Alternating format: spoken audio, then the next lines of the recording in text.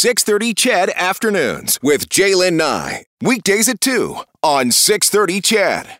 Time for a medical to pass your way at this point on the drive. It involves the development of a synthetic tissue that can be used to repair like your heart, your muscles, even vocal cords. Guang Yu Bao joins us now on the drive with more on this. Guang Yu Bao is a PhD candidate out of McGill University. Guang Yu, thank you for being here. Thank you for having me, Ted.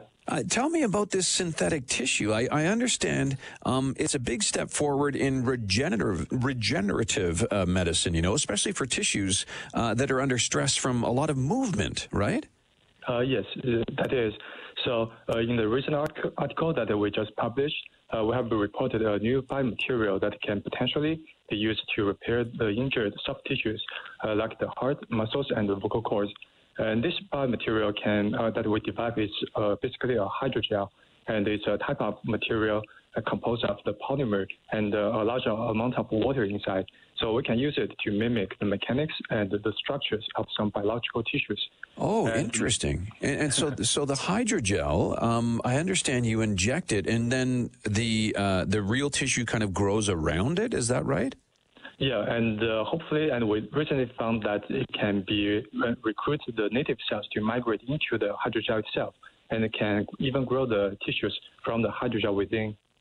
Oh, really? Oh, that's interesting. Fascinating stuff. And how big of a challenge has it been for medicine in dealing with, body parts, tissues that like the vocal cords? Because they move quite a bit, don't they?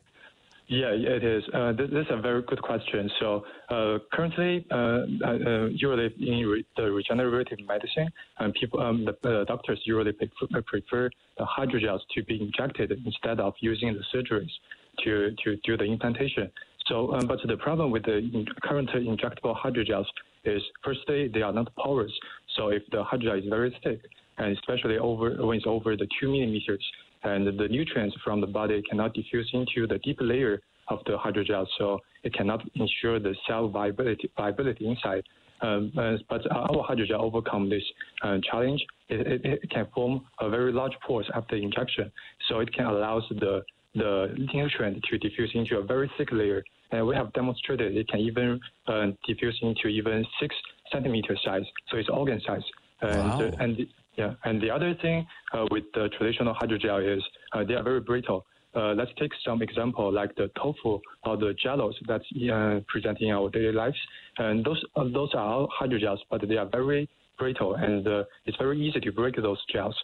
But for our hydrogel, they can sustain very large and also long-term mechanical stimulations without breaking. And we mimic the vocal cord environment, and we're kind of beating our hydrogel 120 times per second for over 6 million cycles in total, and our hydrogel survived that. Wow. And it didn't break or anything like that?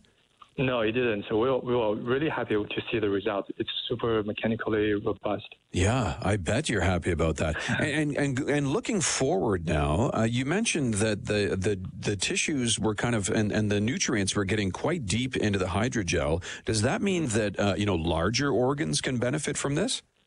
For sure.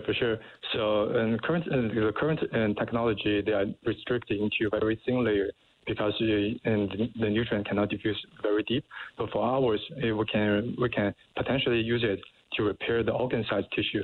So it definitely opens the field some new opportunities to use the injection instead of doing the open surgery for repairing large injuries.